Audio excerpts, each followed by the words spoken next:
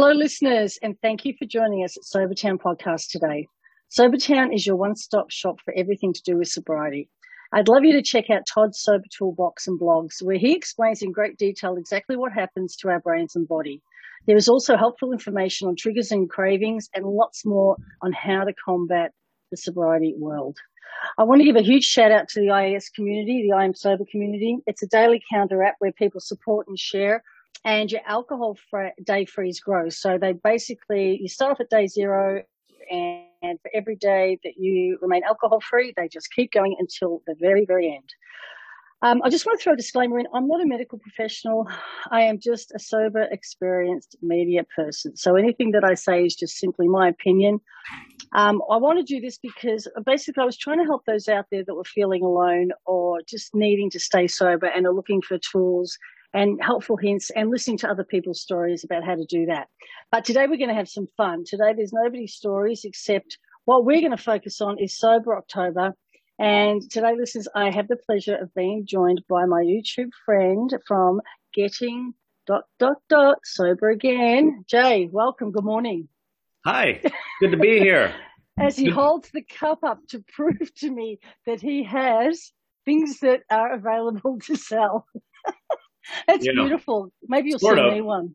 Yeah, they're actually not available to sell. They're only available if you support our mission on Patreon. So I grew up in the church, and I was always attracted to missions work. And even when I was a kid, I remember when I was 12 years old, I had a paper route. I don't know if anybody remembers newspapers. I do. Well, when I was a kid, I got a paper route when I was 12 years old, and that's 365 days a year, rain, sleet, snow. You get even the post office gets a day off.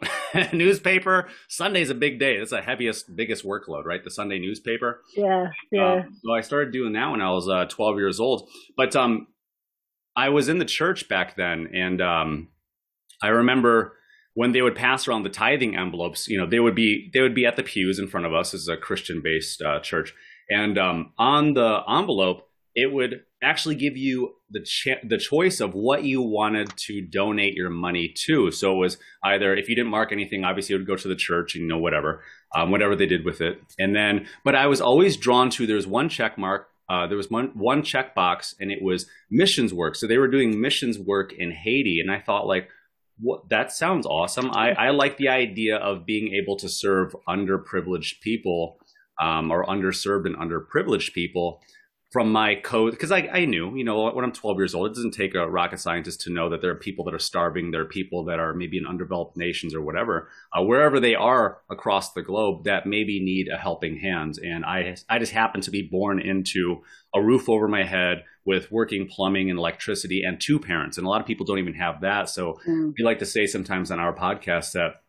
if you were born in a Western culture, in a quote unquote civilized country with 2 parents, a roof over your head, electricity, and indoor plumbing, then you already won the lottery. Some people think that it actually takes getting a winning lottery ticket, a Powerball or Mega Million to win the lottery. But sometimes, you were born into it by just having all of your arms and limbs, by having 2 working eyeballs. And then we do our darndest to mess that up every day by drinking alcohol and doing whatever.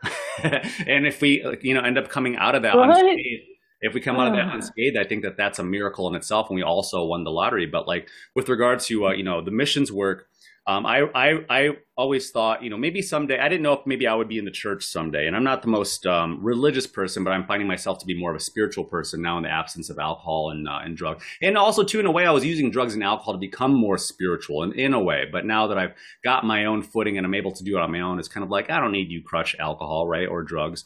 But so with the missions work, I thought it would be interesting if someday when I'm an adult that I was able to figure out some sort of missions work for myself and, sprinkle some God in there, because God's everywhere, if that's your opinion, right? And with regard to getting sober again, I feel like this is my attempt at missions work, at a missionary type of work. And being able to serve others that may not be able to serve or help themselves. So the only way that you can actually get this white mug that's behind me, nobody can get the black mug. this is only mine. I'm the only human Man, being. that's just for the CEO. Yeah. And there's actually one other person. These were for sale a long time ago, but there's only one other person that has this this mug. But the white Getting Sober Again mug is exclusive when you support us on Patreon. So if you think about like, I like to give, it's like I want to give you something. So already I'm giving you something with the channel. I'm giving you something with, dedicating my Friday nights to you and my Sunday nights to you by doing the live streams to give people a safe place to chat and talk about, what they've gone through maybe during the week, or what they're looking forward to coming up in the week, or maybe how they're going to be handling, say, Sober October, or how they prepared, or what they're nervous about. So we talk about a lot of topics on there. But, so I use the opportunity to have the Patreon up, and it's the official way to support our mission, which is to help people start their sobriety journey and to get sober, stay sober, and be sober one video at a time. So if you support us on Patreon, when you support us on Patreon, you'll get the official Getting Sober Again mug. So it's a nice trade-off. So you're the first money that you send to us actually goes to Patreon, and they fulfill the order. So it's not even coming to us; it goes to them first for actually giving us the opportunity to be supported in the first place. So it's like we support you, you support us, and the world is happy, right? Yeah, no, I couldn't agree with you more. That's the reason I do it, is to give back and to be of service and to hopefully help people out there just like that. How are you finding this live stream going? Because I know it's something that you've only, compared to the amount of podcasts that you've done, this is something fairly new. Today will be the launch of episode number 123, number 123. Wow, so, nice. Yeah, we're getting there. We're doing, we finally decided to do a consistent schedule. And we just decided Wednesdays at noon was when we would upload the video. And in that way, because before it was just when I was still kind of like in a more immature mind state, not exactly a professional. I'm a professional, but not also, I like to try to live life organically and in the moment, so to speak. And that isn't the best, I guess, for being a professional, for making money, for starting a business or running a business or whatever. It's kind of like you can't be like, well, I don't really feel like being open today, so just flip it to closed, and then they put a sign that says they can call us if they want, And which is funny because my bike. This is an interesting story that I wanted to get to. My bike. Talking about good intentions and taking journeys, and we always say that sobriety is a journey, and it's not unlike traveling by plane, train, or automobile. We talked about that in our the last podcast that you and I did together. But just like any journey, we're going to have detours. We're going to have bumps in the road. We're going to have forks in the road. Sometimes we have to backtrack 20 miles just so that we can get to where we're going, which is 1,000 miles up the road. And then the other day. Just like last time you and I did the Sobertown podcast, I told you that, I had like a busy morning leading up to it, and I primed myself for this experience of being on your podcast. Just like anytime that I step on camera for my own live stream or for my recorded episodes, before I go on camera, I have my routine. I have my ritual, not unlike an athlete, not unlike a CEO, not unlike a mom who has to wake up and take care of the kids and get breakfast on the table and get the kids off to school. You have your rituals, you stick to it, you stick to your schedule. And that's something that I realized I finally gave into, over the last few couple of years, but more so specifically within last year, especially with this podcast and this community, with Getting Sober, again, because I know that now, well, it's not just about me anymore. Now we have a community. We're close to 7,500 subscribers now on YouTube. I would really hope to get to 10,000 by the end of the year, but I don't want to set unreasonable expectations and then letting myself down. But talking about good intentions, last time we did a podcast, you and I did 5 miles on my bike before I come on to talk to you. And so today I wasn't able to take my bike ride because a few days ago, I went on a bike ride. I was gonna just record. I was just gonna sit down and write today's. This was on Monday. I was gonna sit down and write the episode for Wednesday. But I thought to myself, well, of course, let me stick to my ritual. Let me stick to my routine. Go exercise. Get the blood flowing. Get some bigger and some better ideas. We know it's gonna happen. It always happens. And that's what I decided to do. So I went on 5 miles. 5 miles became a little too easy. I thought, let's go 10 miles. Let's go 10 miles. And then 10 miles is a little too easy. I said, let's do 12 and a half. Let's do 12 and a half.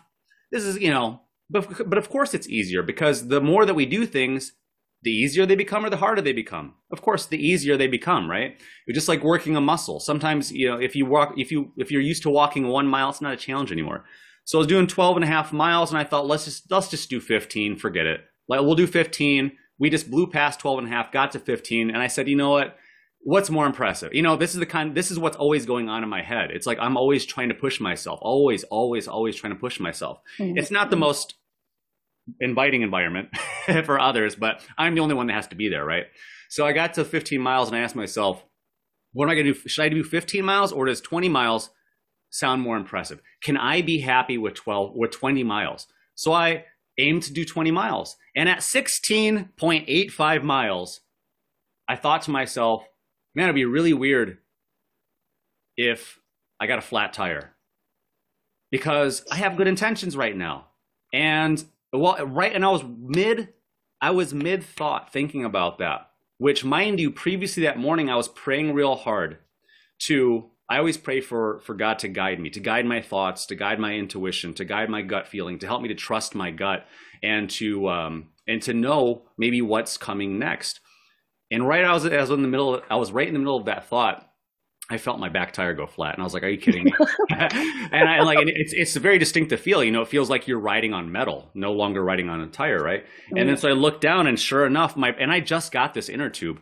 So I looked down, and my tire's flat. I try to pump it up because I try to always be prepared, but I used my previous inner tube a couple of weeks ago on my front tire.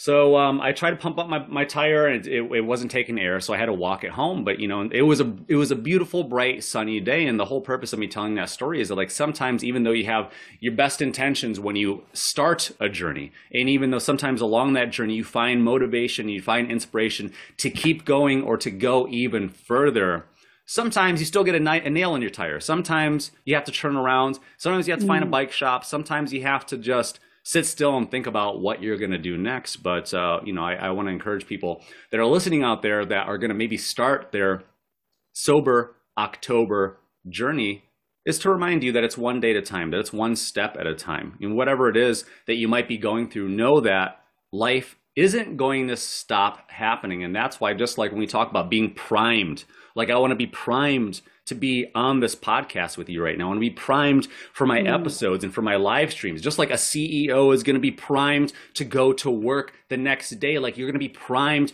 to go to your job interview that you're really excited about tomorrow. You're not going to just wake up in your pajamas and go to this brand new place. You want to give a good impression. You want to be prepared. You want to have notes taken down. You want to know what questions you want to ask, and you want to be prepared for whatever questions that somebody might ask you. And so we put more time and more effort into a job that we don't even know that we'll like than we do for sobriety. We spend more time getting ready to go camping for just a 3-day weekend than we do for a 30-day sobriety journey. And we said last time that people, because it was of the season, but we would spend more time preparing to go to the beach for one afternoon than we would spend preparing to get sober for even just a 30-day cleanse. We're already thinking about what blanket we're going to bring. Are we going to bring our lounge chairs, our volleyball? We're going to bring a football, or Nerf guns, or water cannons. We're going to bring some buckets, some shovels, or what are we going to bring to drink? What are we going to bring? Are we going to bring pineapple? Are we going to bring watermelon? What kind of snack? Are we going to make sandwiches? You're thinking about like what's on the menu for just an afternoon, but you don't think about what's on the menu for 30 days of sobriety. And then no wonder you end up getting a flat tire on day 2 or day 3 of your sobriety journey. And then you're surrounded by other people that maybe you didn't recruit. So that's what we talk about also too with the Sober October, which was actually the phrase Sober October was invented by Macmillan Research Center in 2000, I think, in 10. And the whole Sober October trend started in 2010 by an Australian company called Life Education. They serve youth, and so they started a sober October. It was October. That's right. That's what they called it, October. Yeah, it's October. Yeah, October. So they started that, and then then it became popularized by Joe Rogan here in the United States when he and fellow comedians Bert Kreischer, Ari Shafir, and Tom Segura, they started in 2017. They just tried it just to see what would happen. And they started exercising and losing weight and giving up, agreed upon vices and things like that. So that's what we're trying to remind people. And maybe this is going to be people's first Sober October. Maybe it's going to be the first time trying to get sober for 30 days, but it's kind of like an all-encompassing thing. It's like a great milestone. It's a great marker in the year, knowing that the alcohol industry is selectively targeting us to the tune of Anheuser-Busch alone. One manufacturer of alcohol spends $250 million a year on advertising just with the NFL.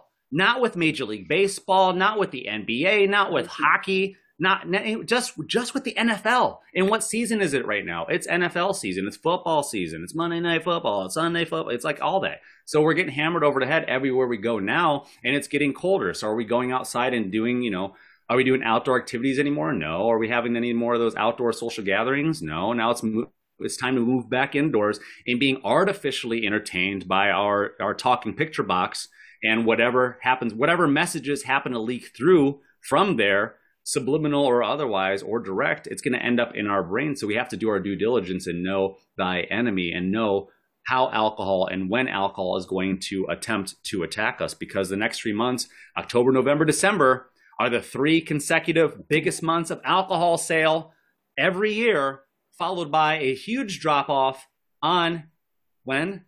January 1st, when everybody does their New Year's resolution. So if you're listening right now, I encourage you to join us for Sober October. And if you've already found a nice streak of sobriety, you're going to keep on going, congratulations to you. But listen to this one interesting fact. I've never heard anybody else point this out, and I'm going to take credit for it. If you start Sober October on October 1st, you will be 90 days sober on January 1st, when people are deciding that they're going to start their New Year's resolutions, when they're deciding to give up sugar and caffeine and shitty foods and giving up alcohol, they're being tasked, and overwhelmingly being tasked with a major overhaul in life, having to give up 10 things sometimes, or more or less. But the point is, it's too many things to do at once. People are saying like, oh, I'm going to read more, I'm going to exercise, I'm going to do all this stuff. And they end up joining a gym, and then what do you end up doing? 2 weeks later, you're not going to the gym anymore. It's too hard. It's too difficult. I'm not losing any weight. You're looking in the mirror, you still look the same. You have no confidence. You have no momentum. And also, too, it's cold. It's cold for most people. It's dreary. It's cloudy. There's no motivation in the sky. You're going to wake up, it's going to be dark, and 7 hours later, it's going to be dark. So do you want to start your sobriety mission at the most miserable time of year on January 1st? Nothing's even open on January 1st. You're just going to be sitting there. Most people, here's what most people do. January 1st this coming year, 2020, or 2022, I should say, is a Saturday. So that means New Year's Eve is a Friday night. You're going to be out on a Friday night, getting drunk, getting shit-faced, getting hammered, making terrible decisions. Lord knows who knows what else you're going to be doing. And then on Saturday morning, on the first day of the year, do you think you're going to have your best foot forward on January 1st? No, you're going to be hungover. You're going to feel terrible. You're going to be like, you're going to wake up and look at your calendar and your phone, and it's going to be like, quit sugar, quit caffeine, stop eating terrible foods, go to the gym, stop drinking alcohol, don't smoke weed anymore. And you're gonna be like, oh my God, I feel terrible. And then back to the scene of the crime Saturday night. Then you're like, well, maybe I should start weaning myself. All right, maybe I'll take baby steps and I'll like ease my way into. We'll just and then it just becomes to keep like what's the word I'm looking for? You keep negotiating with yourself lower and lower. You keep lowering the bar. Like, well, maybe all right. Well, I don't know how I'm going to do this without caffeine. So we'll keep the caffeine. And then like, of course, well, if I'm not going to be sober, or like if I'm going to be sober, if I'm not going to smoke weed and like I'm not going to drink alcohol, well, I need something. All right, so sugar, you're back in. You're going to tag sugar in. You're in sugar. You're in caffeine. All right, I'm going to need you two. You're my allies against drugs and alcohol, right? And then it's like, well, I don't know if I could do that. All right, or we're going to keep weed. And then, all right, so we're going to keep weed. All right, so weed, you're in. You're going to be my allies against alcohol. And then it's just like, and then like 3 or 4 days later, then you're just back on everything. By the next week, so it's going to be the next week, and you're going to go through that whole work week if you're working. So then let's say Saturday, January 1st is Saturday. Sunday is January 2nd. January 3rd is Monday. So you're gonna have the whole weekend hung over, right? So it's gonna be, oh, wait a minute, is it first, second? Yeah, the third. So you're gonna be hung over probably the first and the second, and then having to get your miserable body back to your job in the cold, and then have to go to work or have to go exercise, go to the gym after you go to work, and you already hate your job and you're already hating your existence, and it's just like everything's just hate and it's just misery. So the whole idea is start Sober October and then build up that momentum, because it's like if you wanted to get sober for a year, you would probably say, well, it'd probably be a good idea to get sober for a month first. But at first, I mean, it's just one day at a time, right? So I don't want to daunt anybody. I don't want anybody to feel scared about, well, now I have to, that long hair guy, so I have to get sober for 90 days. And I don't know, I mean, he's kind of funny and stuff, but his mugs aren't for sale. Well, whatever. It's like, you do Sober October with us. Arguably, besides, here's the thing about Sober October. January 1st, that's what the herd's doing. That's what everybody else is doing. And that's what most people who are going to fail are doing. They're setting a timeline for something that they have to do. Are you more inclined to doing stuff that you're choosing to do? Or are you more inclined to do something and accomplish something that you have to do? Of course, yeah, if you have to do it, I mean, depending on what it is, you're probably not going to want to do it. It's like you have to clean the toilet. You have to mop. You have to take the garbage out. You have to feed your kids, or they're going to take your kids away. You got to do that stuff, but you still do it, right? But like with the Sober October, we're choosing to do this. It's exercising something that may be new to you, which might be discipline. You maybe not have had any discipline. I don't have a whole lot of discipline. This is a new and a learned experience for me. So with Sober October, we talk about starting. You choose to start. And then are you choosing with everybody who's overweight and everybody that's miserable and everybody that maybe feels like this is just some sort of preventative measure and then this will be my last ditch effort to try to get sober? Or do you want to take the mentality of taking your life in your own hands and joining millions of people that are doing this again this coming October, myself included, yourself included, whoever's listening? I mean, hopefully you're out there. And if you have any questions, you can always email me personally at gettingsoberagain. It's all one word, gettingsoberagain@gmail.com. And you can stop by the community, leave a comment in the comment section. We have a bunch of super helpful members, because that's what it's all about. It's all about community. It's not just me over there. Like,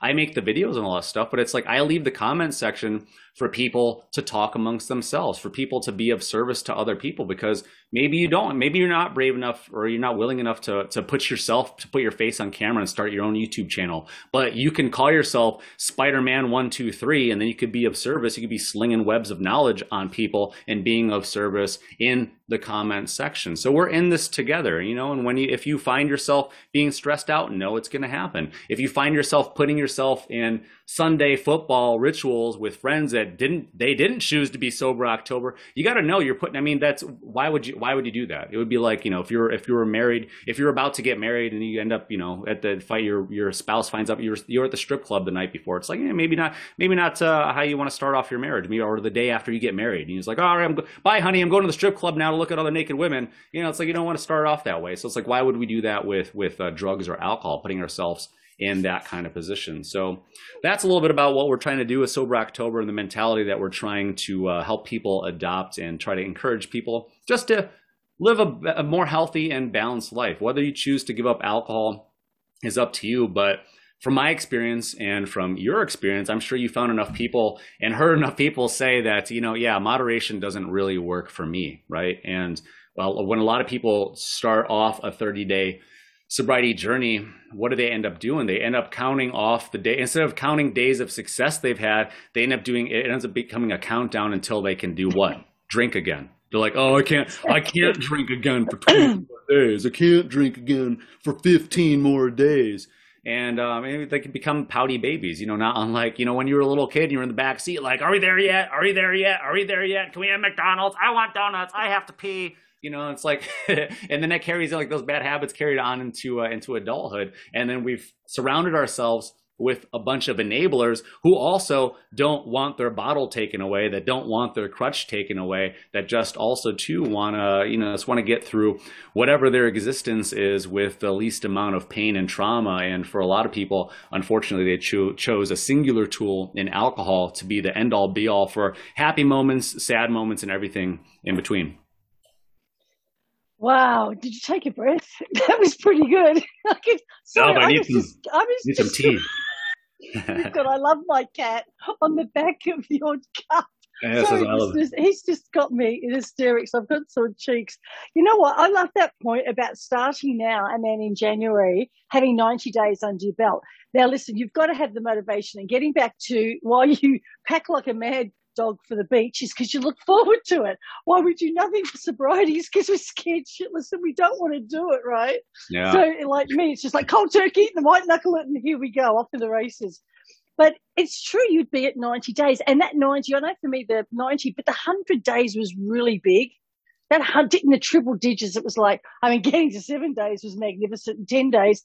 But that 10 in that 100, having the digits multiplied, that for me was terrific. But you've got to have some motivation. And we are hitting that holiday period where there is nothing but temptation. Gluttony.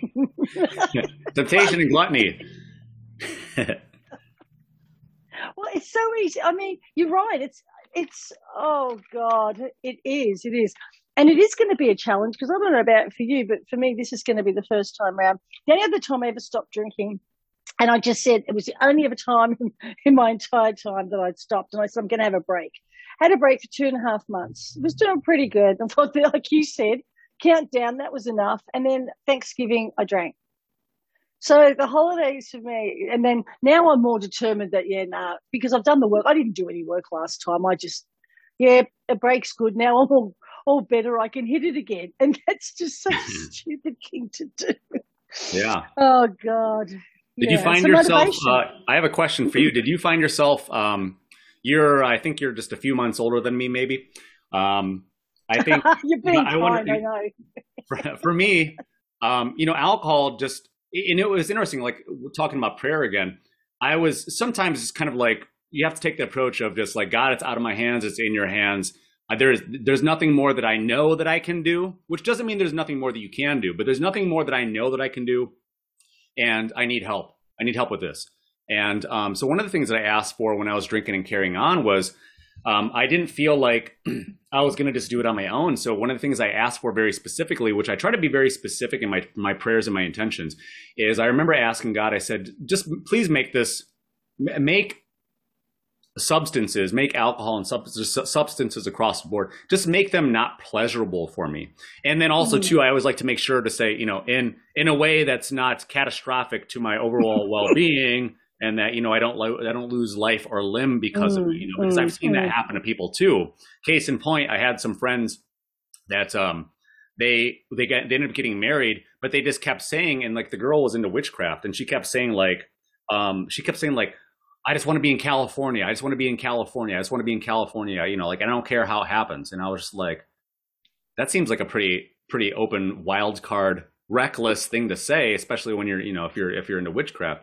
And then so they ended up getting married, and then 3 days later, their house burned down with them in it.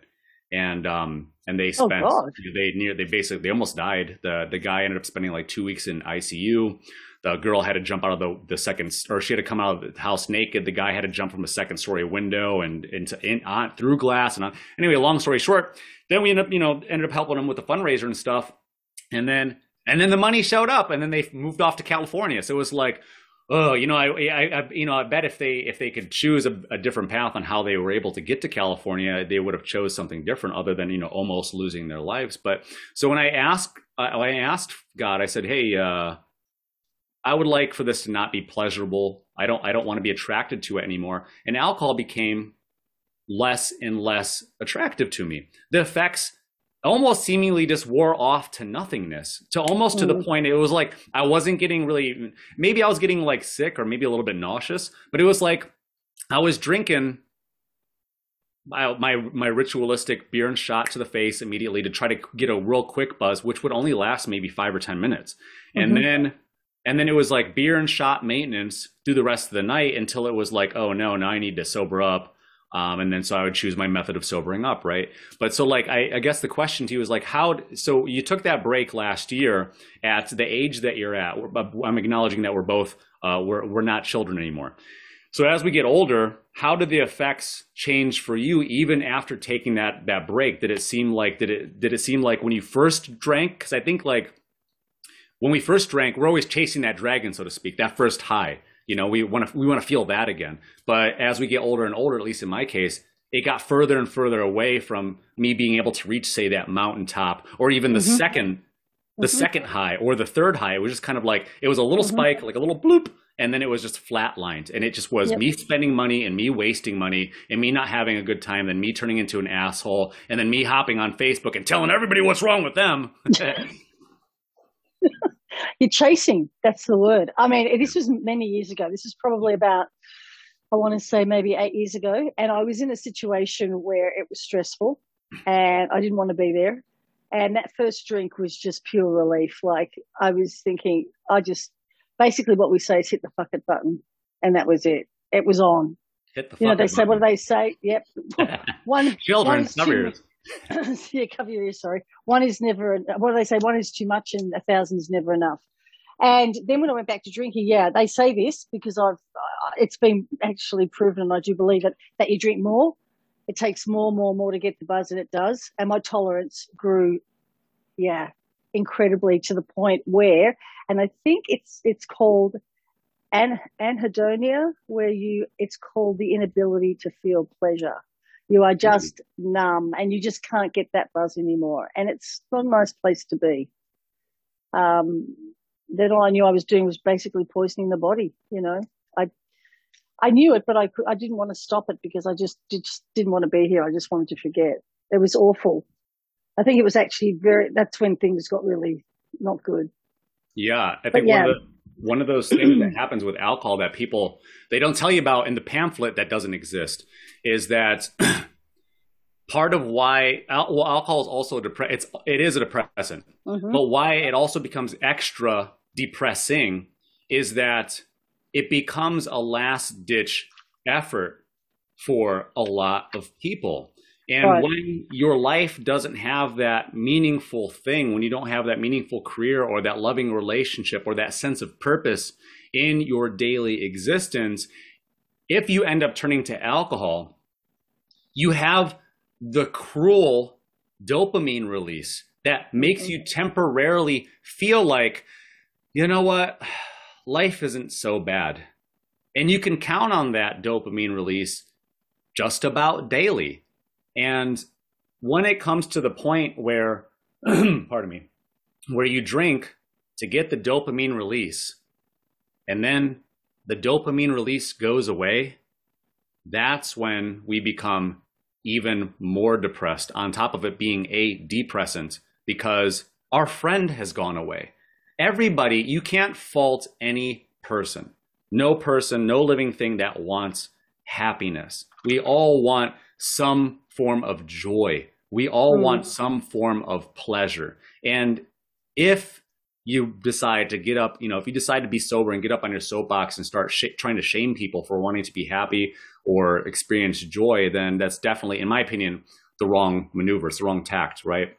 But everybody wants joy. Everybody wants happiness. So when we feel like alcohol has gone away, when that pleasure and that dopamine's gone away, that becomes even more depressing. And then that causes people to go into deeper and deeper depressions because then it makes people feel like, well, oh no, well, now what? That was my last resort. I don't know what else am I supposed to turn to. And then maybe they turn to something else. And I've always said that it's not like, I don't think that weed's the alcohol drug, or I don't think that weed is the gateway drug. I think the alcohol is the gateway drug, in my opinion, because it wasn't like, somebody didn't pass a joint around a room and I was like, hey, you know what? Let's do a bunch of cocaine and maybe let's throw a little bit, let's do some Adderall and, hey, let's open a bottle of tequila. It was always like, it started with the tequila and then it ended up being a bunch of other things. And then it was the alcohol in between. It was a little bit of this and then some alcohol and a little bit of that and then some alcohol and a little bit of that. And so, we're a little too high. Let's get down a little bit low with alcohol. Let's use it as a tool to continually change our physiology. So, some people agree with that, some people don't. But at the end of the day, it's scary when you don't know what else to do and you don't know where else to turn to, because a 6-pack of beer is way less expensive than therapy, for some people. A bottle of a plastic bottle of bottom shelf vodka at the grocery store is still cheaper than going to therapy for some people. And for some people, they don't have a support. They don't have a support system. They don't have a support group. They don't have support of friends. They may not even have people in their own house that are sober. And that's what we always talk about. Like, you never know who you are going to inspire with your sobriety. So that's what we always try to push, is just do it for yourself first. Don't do it to try to repair your marriage. Don't try to do it to get your job back. Do it for you first. And then all of those other benefits may potentially come on. Yeah, right. And it's a good time to reset. Look, if you are continually or currently drinking, just take a reset. That's what I did when I took that break. I just thought, my God, I've been drinking for, at that time it was 30 years. And I thought, I've never had a break. Dawned on me many times, but it was true. I'd never had a break. And as I say to people who even slip, any day without alcohol is a day that your body and mind is thankful for. So I always count your alcohol-free days, not the ones that you've actually, the ones that you have not had alcohol overall is what matter, is what I'm saying, I guess. And the thing is, alcohol takes the know away about everything. And that's exactly what you were saying there. You have some alcohol, then you have something else, because guess what? Your inhibitions have gone, right? You don't know what you're going to be doing. So I agree with you totally. So what else have you said to your listeners about October, being Sober October? Well, I will sidestep that particular question to tell everybody that we're on social media now. Is that what you're doing, looking at your phone, your rat bag? Yeah, I could see you. Well, I'm trying to keep track. You're checking to make sure that you're up online. It's all going well. For your information, I'm reading Bible scriptures. Thank you. No, I'm just turn the other cheek. It says I should turn the other cheek right now. No, that's fine. No. So no, I just wanted to. So we started a couple of days ago. We put out, when we were preparing for Sober October, we finally got an Instagram page up. So we're on Instagram now. So it's just Getting Sober Again, all one word. We also have a Facebook group. So that's, again, Getting Sober Again. So check it out on Facebook if you want to go on Facebook. So we're on Instagram and Facebook. If you're keeping track, that's 2 fingers. I'm holding up 2 fingers. We also have a Reddit community, which has 0 followers, because we just started. But some of the Reddit communities are a little stuffy, and I like just doing things my way and being a little bit more kind, a little bit more compassionate, a little bit more caring. And I just thought, like, it's really weird how hostile people are in sober communities. It's like, what? This is not the kind of sober community I want to be in. Oh, not ours. Yeah, not ours. I'm starting my own, and I started my own on Reddit. So if you like Reddit, well, help me out over there, because I don't know what I'm doing. and then what's the? Oh, and then Twitter. So we started Twitter, and we're up to a massive 4 followers. 4, not 400. Not 4,000. We have 4, but we just started, so it's okay. So if you want to follow us on Twitter. I was just going to say, you're like us. It's growing. We are growing. You are growing. We're on Podbean. We're on Spotify. In fact, our podcasts go up on there before they even come up on Sobertown, because our lovely owner and the techo department have to do the back end stuff. So, it's terrific. And most of the people on the I Am Sober community are really supportive and really nice. So you need to just stick with what you're doing and don't worry about Reddit and all those. I mean, people are going to follow you. And all those people that probably plug into your live streams, you can guarantee they've got Instagram and Facebook, right? Yeah. We've got I Am Sober community. We're on Facebook ourselves. Because we have a book club. And we have a community there that you've got to sort of be accepted to get into, but that's okay. But getting back to the Sober October, we've got a lady called Polly who's she's like the queen of IE. She looks after all the ladies, and she's just terrific. She runs the women's groups, but she's challenging everyone to walk 2 miles every day. And I must admit, I've got to get off my ass and do that too.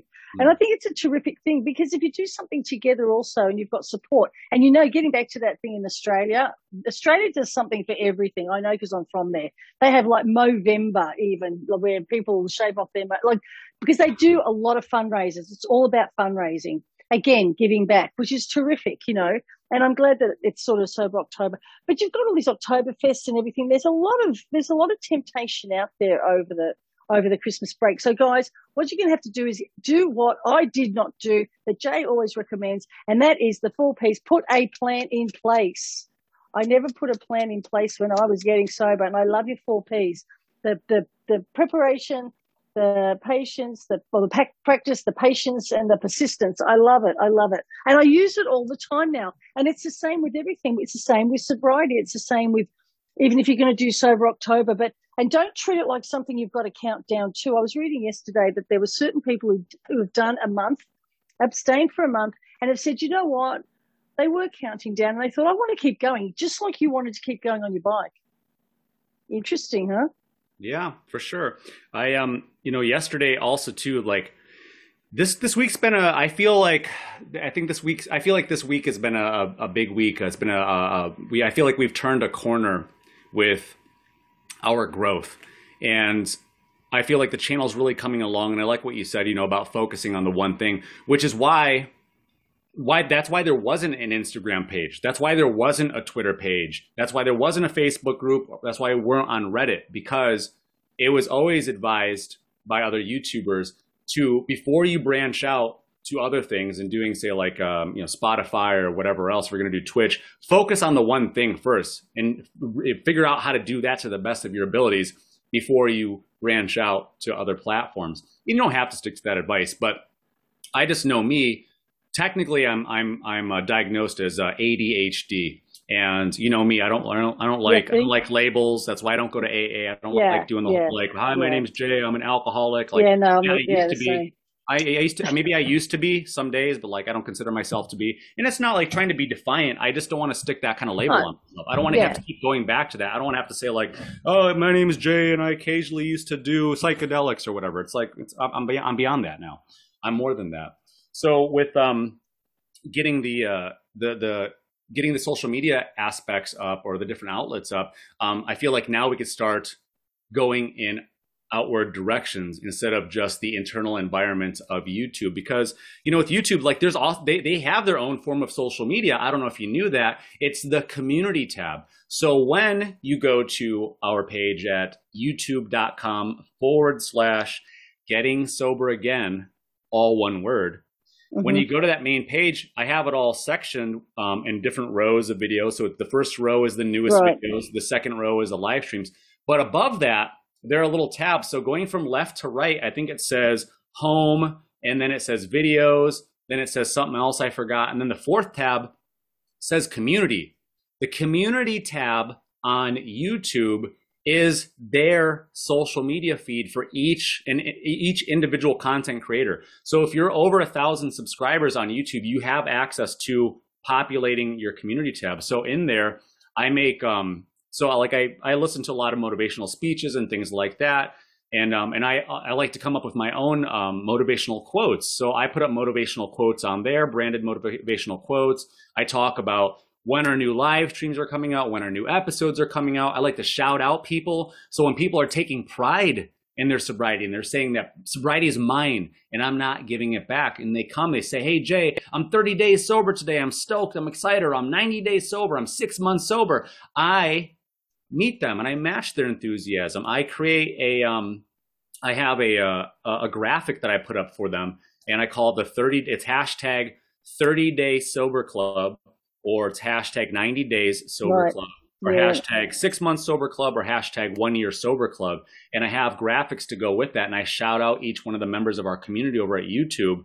And then everybody else starts to shower them with affection and attention and saying congratulations. Because again, that's the kind of community that we're trying to build over at YouTube. And we hope that that spills out across the web into Instagram and Twitter and all those other places. So, so I feel like we're doing good things, and I feel like we're turning the corner. And obviously now I'm here this week with you, and now this is a great time of year because it's Sober October. Because I was a little bit bummed out. I don't know what your analytics are looking like over there with your channel on the back end, but knowing, like we said earlier, what happens in October, November, December, alcohol sales go up, up, up, and we know that. And as the weather gets colder, more people are spending time inside. They're sitting by their fireplace, or having family night and wine, and they're having dinner parties and wine, and they're having beer they're having beer in the backyard doing a campfire or whatever.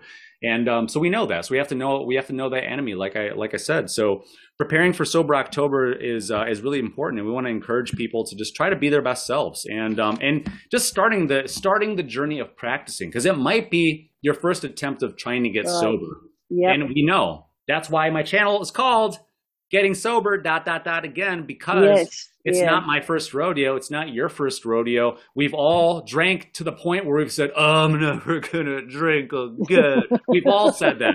And then by that weekend, we're like, I feel great. Let's go get hammered. Yeah. And you get hammered, and then you're just like, oh, I'm never going to drink again. And then you're saying that like every weekend, like you have brain damage already, which alcohol's proven. No amount of alcohol is safe. Every amount of alcohol gives you some form of brain damage. Mm-hmm. We know that. Mm-hmm.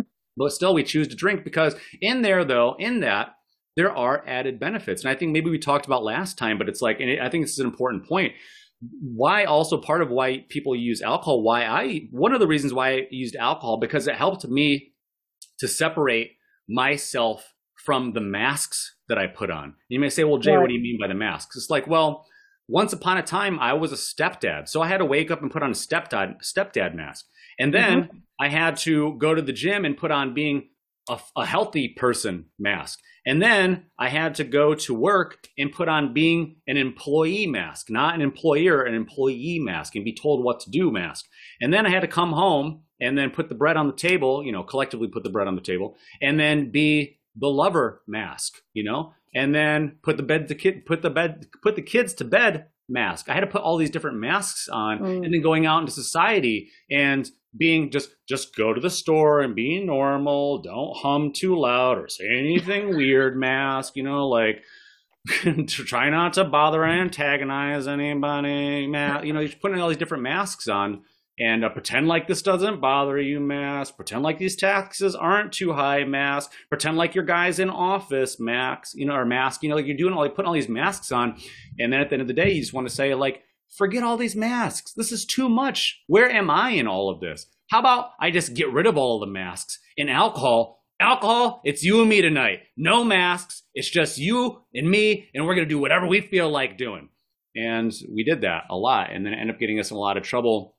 And also, too, signal to a lot of people, they're just like, oh, no, it's Jay and alcohol are in a relationship together. And so we're going to just wait. We're just going to wait until they're done, and maybe – Godspeed, may God be with you, and that type of thing. And we see people like that all the time, and it's just like we choose whether or not we want to keep interacting with those people, or if we want to distance from those people. Sorry, I haven't had any caffeine, believe it or not. So I want to talk about that. No caffeine. So for Sober October, I can't even talk. For Sober October, I'm giving up caffeine. So you might be wondering. So you see my little tea bag hanging. I was going to say, is that your herbal tea? Yeah, so it's just it's green tea with matcha, and I'm completely out of it now, as you can see. But so I'm trying to find. Get a refill? No, I'm good. I'm doing no caffeine. So the whole thing is 2 or 3 years. It's good for you. So and you're still fast like me, even without it. There's no caffeine, but yeah. So I guess I'm weaning myself off of caffeine. And so I decided today, I was like, well, I know there's a little bit of caffeine in green tea and matcha, but so I'll do that instead today. And then I'm going to clean out my French press and put it away and just get it out of my sight. Because again, with Sober October, it's like, out of your sight. Yeah, people are like, oh, well, I don't know. I still have like a half a bottle of tequila and half a bottle of whiskey, and I have all that gin. And I mean, it's for the guests. I mean, I won't touch it, but it's like you're going to come home every day after a hard ass day of work. And then you're going to walk past your alcohol tray, or you're going to walk past your pantry or whatever. And then the thought's not going to pop in your head, because the thought already popped in your head. Like, what do we have? Like 6,000 thoughts a day or whatever. Alcohol is going to be a bunch of them, and how to remedy stress is going to be a bunch of them. And how can I be happier is going to be one of them. Can I lose weight is going to be one of them. It's like, is my partner going to stay with me is going to be another one. Can I keep a roof over my house? Oh, I need a drink. After all these thoughts keep bombarding and cascading and avalanching down onto you, at the end, you just want to do something to relieve all of that. And we don't have the best option. So that's what I already cut out sugar last month. So I was in a long preparation for Sober October, because I knew I was going to do no added sugars. for the month of October, and I knew I was going to do no caffeine. But I waited a little longer to do no caffeine. But I mean, I'm not like a caffeine junkie. I would do a whole French press a day would be like my max, and a French press is 32 ounces, so that would be my max. But usually it was like half a French press, so that's 16 ounces, 2 cups of coffee or whatever. And so I'm just getting myself off of that and to see how that goes and see how that works for my insides, for how I'll just say it that way, how my insides feel at certain parts of the day. And just going off of just good old fashioned just eating healthy and exercising, because I know that honestly, like, the only thing that really works for me, which I always like to say about coffee, one of the funniest things about coffee is, like, isn't it hilarious how ineffective coffee is when you hate your job? You could have 4 double shots of espresso, go to work, fall straight asleep. Yeah, but you have a little bit of coffee on your day. You have coffee at 5 o'clock and your day off, can't sleep till 3 o'clock in the morning, right? But so it's interesting. So I thought, like, well, it's not getting me anywhere. It's just this little thing that I think that, just like alcohol, it's like maybe if I just have this, if I have a little bit more, maybe I'll be funnier, or maybe I'll be more productive, or maybe somebody will like me, or maybe I could do this. And it's just like that. It's exhausting. It's just exhausting. Yeah, it's exhausting. It really Taking all is. stuff and consuming all these things. No, it is. It is. And one of the girls put on IAS today that she was talking about the Sober October Challenge. And I just want to mention these to the people out there who's thinking, now, why would I want to do that? Because there are a lot of benefits. This is why you want to do it. And Jay's right. You need to prepare. You need to get that stuff out of the house, out of temptation's way. Do yourself a favor, because you will always be excuses to participate, let's just say. So why should you think about joining us for the 30 days? Well, for me, it's ongoing, and for you, it's ongoing too. But for those who are just maybe thinking of it, because heavy alcohol use damages your liver, it increases the risk for certain cancers, it causes sleep problems, it affects your concentration, it causes and contributes to depression and anxiety, and it suppresses your immune system. And that's just the start. But when you go for more than 30 days, you will see more energy, better sleep, and deeper sleep, improved concentration, lower cholesterol, lower risk for cancer, more controls over your emotions, less irritability and anxiety. I can vouch for that. Increased ability to fight off illnesses. Think of COVID. So, I mean, there's so many good reasons there, listeners, as to why you should really give yourself a break. And if you happen to reset, just get back on and just keep doing it, because we can vouch it doesn't do us any favors, does it, Jay? I'm not as irritable as I used to be. Yeah, for sure. And that's funny. I'm that not you as mentioned anxious. those things. Yeah, those were all things. I feel like you were reading off of my script for my Sober October episode that's coming out today. No, it's okay. Well, no, about the benefits, because it's one of the reasons why my channel got so big, which I'm glad I wrote this down to mention, which is also why this week is awesome. Why most people know my channel is because I did my episode 31, which again, just to remind you, I'm at episode 123 today. But episode 31 came out in December, and it was called the 20 Benefits of Quitting Alcohol for 30 Days. So I bullet pointed 20 observable, from my perspective, 20 observable health benefits from quitting alcohol for 30 days. And the first one I'll go over real quick, it's the only one I'll go over, is that my blood pressure went down. And it's crazy because, like, I've always been fit. Since I won a raffle when I was 18 in high school to join the YMCA, and I've always had a gym membership ever since. And which is not to say, like, I'm not trying to take my shirt off in front of people, but my clothes still fit. I'm happy my clothes still fit. I don't have to cut any more notches in my belt. But so, like, I always stay fit and I always stay healthy. And with regard to my blood pressure, when I started my sobriety journey, I had just come off a heavy night of drinking. Not extremely heavy, but I mean, like, I think I had like three shots of moonshine or something like that, 3 shots of tequila, a few White Claws. So I had well over, in moonshine, heavy, it's a heavier proof, right? So it's going to be more than a unit of alcohol. And then, and then again, people think like, well, one glass of beer is one glass of beer. But if it's a 16-ounce glass of beer, and if it's 8% of a glass of beer, then it's more like 3 units of alcohol, or potentially 4 units of alcohol. When we start talking about these heavier IPAs, or when people say like, well, glass of wine's a glass of wine, even if I fill it up to the top. And it's like, I don't know why these people are Southern, but like if you fill it up to the top, it's not a glass of, it's not a serving, it's not one serving of alcohol if you fill it all the way up to the top. Or, you know, maybe you've seen some people where they just totally ditch the wine glass and they're going and getting a pint glass to pour their wine in. They're filling it up with ice or whatever, and they're drinking like a pint of wine per serving, and then finishing like 2 or 3 bottles of serving or per night. And those are the people that I've observed that are ending up in the area of delirium tremens, you know, things like that, having the shakes and hallucinations and things like that. But so my blood pressure, the next morning I had to go to the hospital, or I went not to the hospital, I went to the doctor, and my blood pressure after that night of drinking, when I first started my journey, was 160/90. My blood pressure had never been really over 120/70. So this was just an accumulation of COVID drinking. I was drinking nonstop, like 10 units of alcohol or more a day for the entirety of the pandemic, going from like basically February of 2020 all the way until the day I quit, which was October 30th of 2020. So what is that? 8 straight months of binging, because the government was like, here's some free money, stay home, don't go anywhere. And AA is closed. So even if you wanted to go to AA, you couldn't go to AA, right? So my blood pressure went down after 30 days. It went from 160/90, went all the way back down to the normal area for me, which was like, let's say 120/70 or whatever it was. It's in that episode. But so most people know my channel, or were drawn to my channel because of the 20 benefits of quitting alcohol for 30 days. And why I'm glad that we're talking about this is because why this week is so extra special, not only to mention that there's not a cloud in the sky here in sunny Cleveland, Ohio, is that somebody reached out to me from the, I think it was called the Half Moon Bay Center in, I think it's in Half Moon Bay, but it's like it's an inpatient clinic in just south of San Francisco.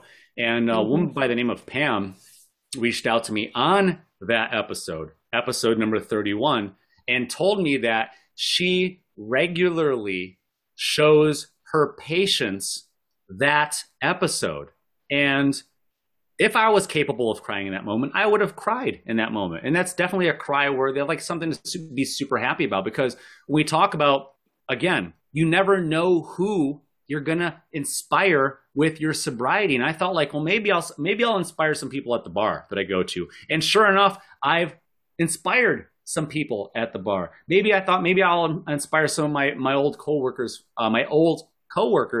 from the service industry. And sure enough, I've inspired some of those people. My mom is now 6 months sober. I finally went public this week on social media, and I was like really nervous. I was nervous. You say like, Jay, you get nervous? I was nervous because it was on Facebook with my friends. Like, who do you invite first? Right. You invite your friends. Yeah. And so I didn't want, that's why I was saying, like, I wanted to make sure to focus on this project of getting sober, again, on YouTube, and make sure that I'm doing it right, and make sure that we have something to actually talk about. So now that we're 7,400 subscribers or whatever it is, I finally went public on Facebook just in time for Sober October. Now, mind you, I started this channel almost 3 years ago. Yeah. And I fell off the wagon a couple of times. I had a couple of what we call detours along my journey. But now I've been back I will be 1 year sober in 31 days from now. On October 30th, I'll be 1 year, and I'll be back here at Sobertown Podcast to talk about that. You will. But I was nervous, right? Because like people, it's like a taboo thing. Drinking is a taboo thing where it's like what people interpret you saying I'm getting sober or I am sober as meaning, they interpret that as meaning that you have a problem, or that you can't control yourself, or that you probably had to go to rehab or something like that. Yeah. And it's like, no, I'm just choosing not to do this thing anymore, which was limiting me from being my best self. Trust that if I thought that I could have kept drinking and carrying on and maintained my finances and maintained my relationships, And personal, your health. professional, otherwise, I would have kept doing it if I Yeah. thought I could have maintained all that. But I didn't believe, which isn't to say that it's true, because what we think, what we know, what we believe, and whatever the truth is are all different things, and those are all different depending on perspectives, right?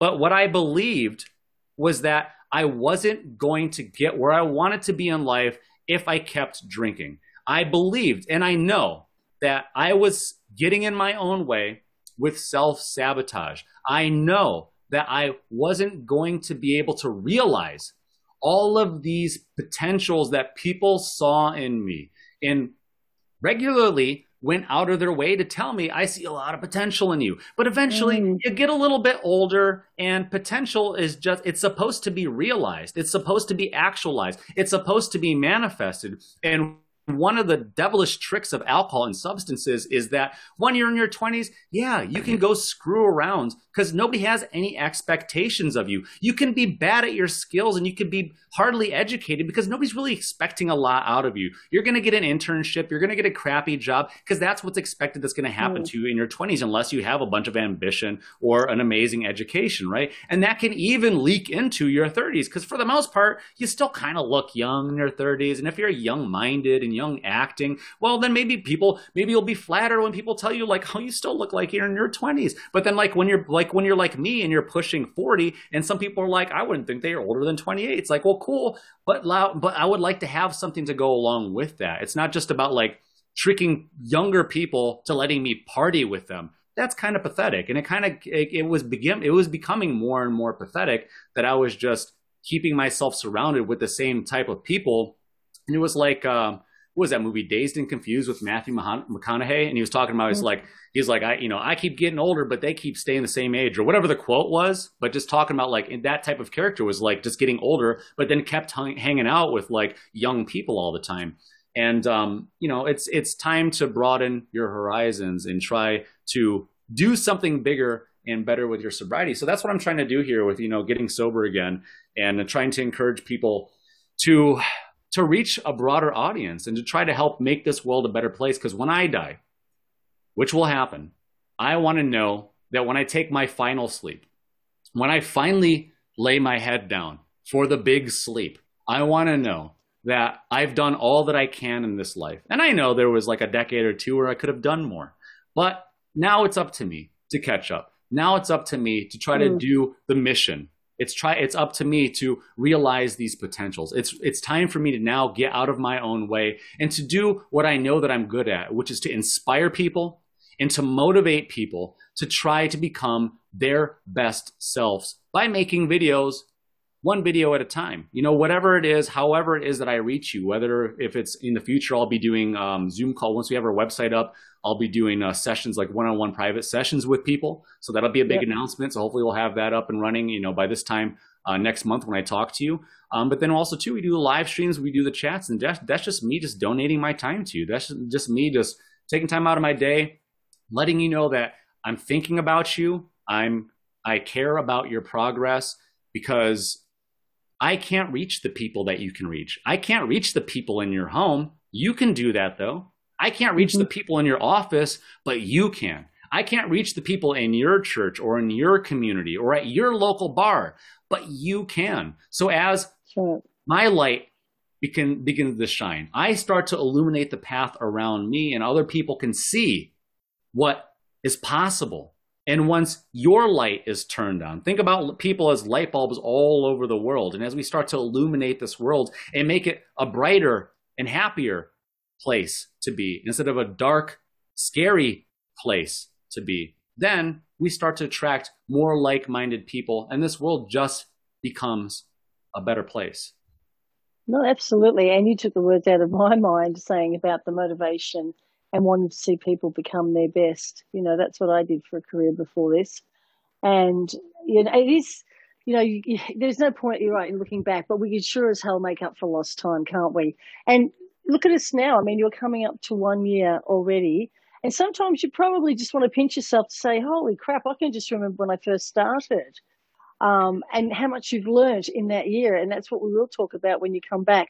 So before we wind it up, I just want to tell everybody, look, if you want to have that reset for the October, please do it. You've heard the benefits. You know that it's going to just be so much better for you. Maybe do it in a group, get some support, and just give it a go. You've got nothing to lose. You really don't. And it's okay to say no, because alcohol takes the no away and you don't have a choice, and it gets you into trouble. Let's just put it that way. So Jay, what do you want to add before we say goodbye to the listeners? I want to talk about again, the importance of the 2190 rule. So for those of you that are not familiar with the 2190 rule, let's talk about why it's important for Sober October. So the 2190 rule basically is that when you do something for 21 consecutive days, it becomes a habit. I'm going to say that again. When you do something for 21 consecutive days, that is when it becomes a habit.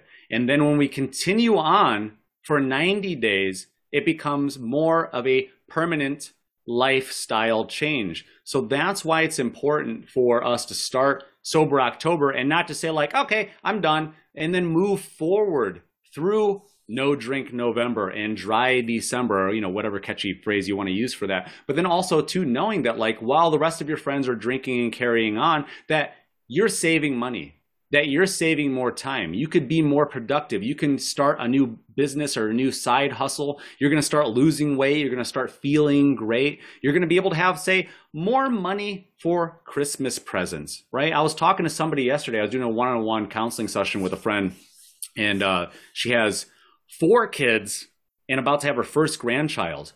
And after our phone call yesterday, after our Zoom meeting yesterday, she decided yesterday was going to be her first day of sobriety. And I was super stoked. I thought she was already sober. And I was like, had I known that that was the context of the conversation, I probably would have felt a little bit more pressure. But and I was pointing out to her, I was like, think about over the next couple, like honestly, like write down, because a lot of people won't write down how much money you were spending on alcohol. Be real. Like honestly, be real. But look at your bank statement. Like really look at it, because people are ashamed. People don't want to look back and like they don't want to look back at their old text messages. They don't want to look at that red flag and examine it and figure out, where is this red flag placed in my life and how can I avoid this red flag? They don't want to go back and look at these burned bridges or any of the destruction from their past, because they're ashamed. But as we begin to learn more about ourselves and how we gain strength and we become better people, we can start to figure out more and better tools for how to repair that burned bridge. How do we repair some of this destruction from our past? Because you certainly owe some people apologies, right? When we think about that, like a lot of people just think like, oh, time heals. Well, that's a nice bumper sticker. But there's somebody out there. There's more than one person out there who's carrying a bunch of trauma that's your fault. I can't express that any clearer than that. There are people out there who you've hurt and that you've caused pain and trauma to, and as conveniently as you may have forgotten or hope that and wish that they've forgotten, maybe they've got a chip on their shoulder because of you, and maybe they're holding resentment towards you, and maybe you'll take the time after 30 days sober or 60 days or 90 days sober, and you'll approach this person, and maybe they won't take your phone call. And do they have the right to do that? Yeah, because you'd never proven to them that you were anything other than maybe a piece of shit to them, or a scumbag, or a degenerate. Maybe that's all that you proved to be to them. So do they have the right to believe that you're a different person or that you're not a different person? They certainly do. They have the right to, they can reserve the right to believe that you're still the same old person. Mm-hmm. It's up to you to create the distance between you and your last drink. It's up to you to create distance between you and last Thanksgiving, because you know what happened last Thanksgiving, right? Or between you and that last toxic relationship, to show not just the world, because like really, who's paying attention? Everybody's concerned about themselves. Everybody's wondering and worrying about like, did everybody hear what I just said? Or does everybody thinks that like everybody's reading their Facebook posts. Nobody cares, right? Everybody at the end of the day is worried about what everybody's worried. Everybody thinks that everybody else is watching them. So take this time to heal. Take this time to grow. Use and remember the 2190 rule. Even if you don't apply it for this Sober October, well, guess what? You heard this. The seed is now planted in your head, and that's part of what I'm here to do. That's what part of SoberTown podcast is here to do, is to start to plant the seeds of sobriety in your mind, in your soul, so that you can, when you're ready, when you're motivated, which hopefully you're motivated now by listening to this podcast, to start being sober day one. Be kind, be compassionate, be considerate, and practice the 4 Ps like we talked about. Prepare for sobriety. Once you've prepared and you're ready to start, you are now practicing sobriety. And it's not just practicing not putting a bottle in your mouth. It's practicing going to work without a buzz. It's practicing coming home and not going to happy hour. It's practicing going out in the garage and just working in the garage and not getting drunk in the garage and then doing a couple of things. It's doing yard work without being buzzed. It's preparing dinner without being buzzed. So that's the practicing, right? So we got to do our 4 Ps. We're going to prepare for sobriety. Once we're prepared, when we start, we are practicing sobriety. And then once we're dealing with all the emotions and the stresses of life and not having our bottle, our blankie, our crutch of alcohol, we are being patient with ourselves during our sober journey, and we are going to be persistent with ourselves and our sobriety journey. We're not going to let others who may join us for Sober October, who are going to then drink the next weekend, we're not going to say like, well, they drank, so it's okay. You're not going to be enabled by other people, and you are not going to use your power to enable other people either. So think about that moving forward. Take the next couple of days. I don't know when this is going to be when this is going to be aired, but think about preparing at your own pace. You know, maybe if you end up starting, you know, because again, if you're drinking 10 units of alcohol per day and you hear this on October 1st, you're like, oh, that's it. I really like this guy. I'm motivated. I'm inspired. I'm going to get sober starting tomorrow. Cold turkey. That's it. I've decided. I'm doing it. And then you go cold turkey the next day and you've got the shakes and you're sweating and you're going through your detox. That's never advisable, right? Neither one of us are healthcare professionals. We're just professional alcohol or drinkers. We're former professional drinkers, right? And or semi-professional. And so we know that like that's a territory where we still need to taper off. So if you're hearing this on October 1st and you want to do Sober October, well, maybe your Sober October date's going to start a little bit later. So if you're doing 10 units of alcohol a day on October at the end of September, come October 1st, well, maybe we're going to cut that down. We're going to cut that down if you're going to taper off. If you're going to use the taper off method, then maybe that day, I'm not encouraging you to drink, but it's still better to taper off. You're going to try to get down to 5 drinks a day.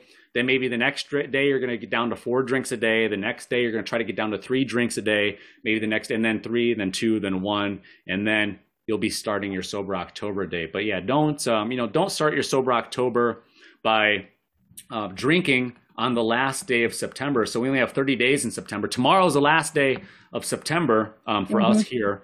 And so some people might say like, well, I've got 5 beers out of a 6-pack left. I got a half a bottle of tequila. Again, I don't know why these people are always Southern when I do an impression, but you got all this alcohol in the house. And then what you don't want to do is then drink yourself stupid the night before you have to start this journey, because just like a cross-country journey, if you're going to drive from New York to Los Angeles, what is that, like a 35-hour drive? You wouldn't get shit-faced the night before and drink everything in your cabinet and then wake up the next morning and just be like, I guess we're going, here we go. You know, and you wouldn't do that.